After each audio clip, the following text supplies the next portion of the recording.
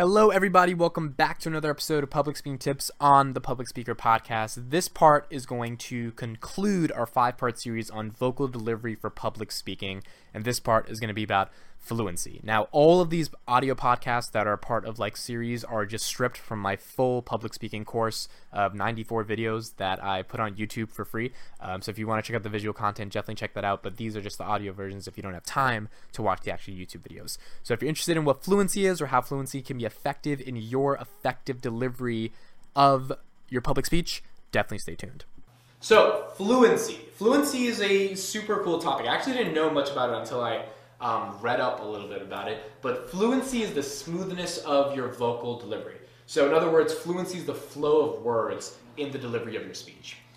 Now, fluency can be interpreted in a variety of different ways, and I don't think there is one objective standpoint to be able to determine how fluent you sound, and I don't think it also has to do with what language you speak. Like when people say, are you fluent in XYZ language, basically they're saying, can you cohesively speak it and have a conversation? I think it's more to do when you're giving a public speech about how are the words that you're saying transitioning from other things in terms of the content that is being delivered. So the distinction here is I think fluency has an aspect of what is being delivered, but I think fluency is also the content of what is being said. Because you can be super fluent, but say stuff that makes absolutely no sense and have it be irrelevant to the theme of whatever you're talking about. And then your speech just is a disaster because it's not impacting anyone else. It's not communicating a message. It's not bringing about something that is important to say because it's all over the place. So I think fluency in the context of public speaking really has to do with, are your words fluently cohesive with each other that is providing an effective message to communicate to an audience. So the main thing that is outside of the content of fluency, I think the other aspect of it is just tripping up on your words when you're speaking.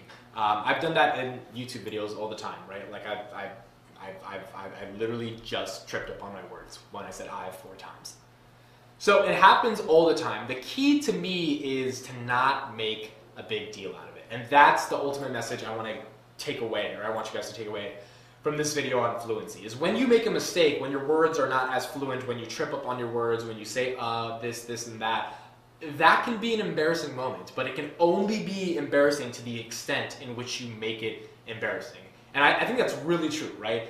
The extent of the embarrassment that you will receive is solely based on how you handle the situation. Yeah, sure, a couple people might start laughing, or if you trip up on your words, they might notice it and they might not say anything, and now you're thinking about what they're saying, and now you might get more embarrassed, and then you start tripping up on more words because you're thinking about what they're saying, and now the entire room is laughing. It can get pretty bad. But the point is, if you just recognize you made a mistake and acknowledge it, not acknowledge it, just keep it going, just move on to the next part of the speech, just keep talking about whatever you want to talk about, usually people forget about it. No one has a memory that's going to be like at the 7-minute mark of that speech, he tripped up and said, and now the entire speech is bad. Like, most people don't care. And in fact, I think it's better because it shows you're more natural of a human being. You're not a robot that can give these amazing, perfect speeches, that you are more natural in your vocal delivery, and the way you talk, even if it is not super fluent, is filled with bumps and mistakes, which is like anyone else. And that's the whole point of being a normal person and just like being able to talk normally. I do think it can get to the extent where it can be too much, but it can also be to the extent where it's not even that important. So finding the balance and the sweet spot of how fluent your voice sounds is relevant in the context of the messages you're going to try to communicate. The biggest way to stop stumbling over your words or to stop losing track of your train of thought or whatever you would want to effectively do or think of doing is by making sure that you practice your presentation over and over again. So really, I think to me is some people are naturally good at improvising. Some people can think of a concept and immediately start talking about it and have a conversation that has some type of analysis and is good content. Other people need to keep practicing over and over again. Even the people who can do what I just said need to practice over and over again, because you can only be so fluent to the point where if you don't know the next part of your speech, you're going to trip up naturally because it's going to be hard to just flow to the next part of what you're talking about.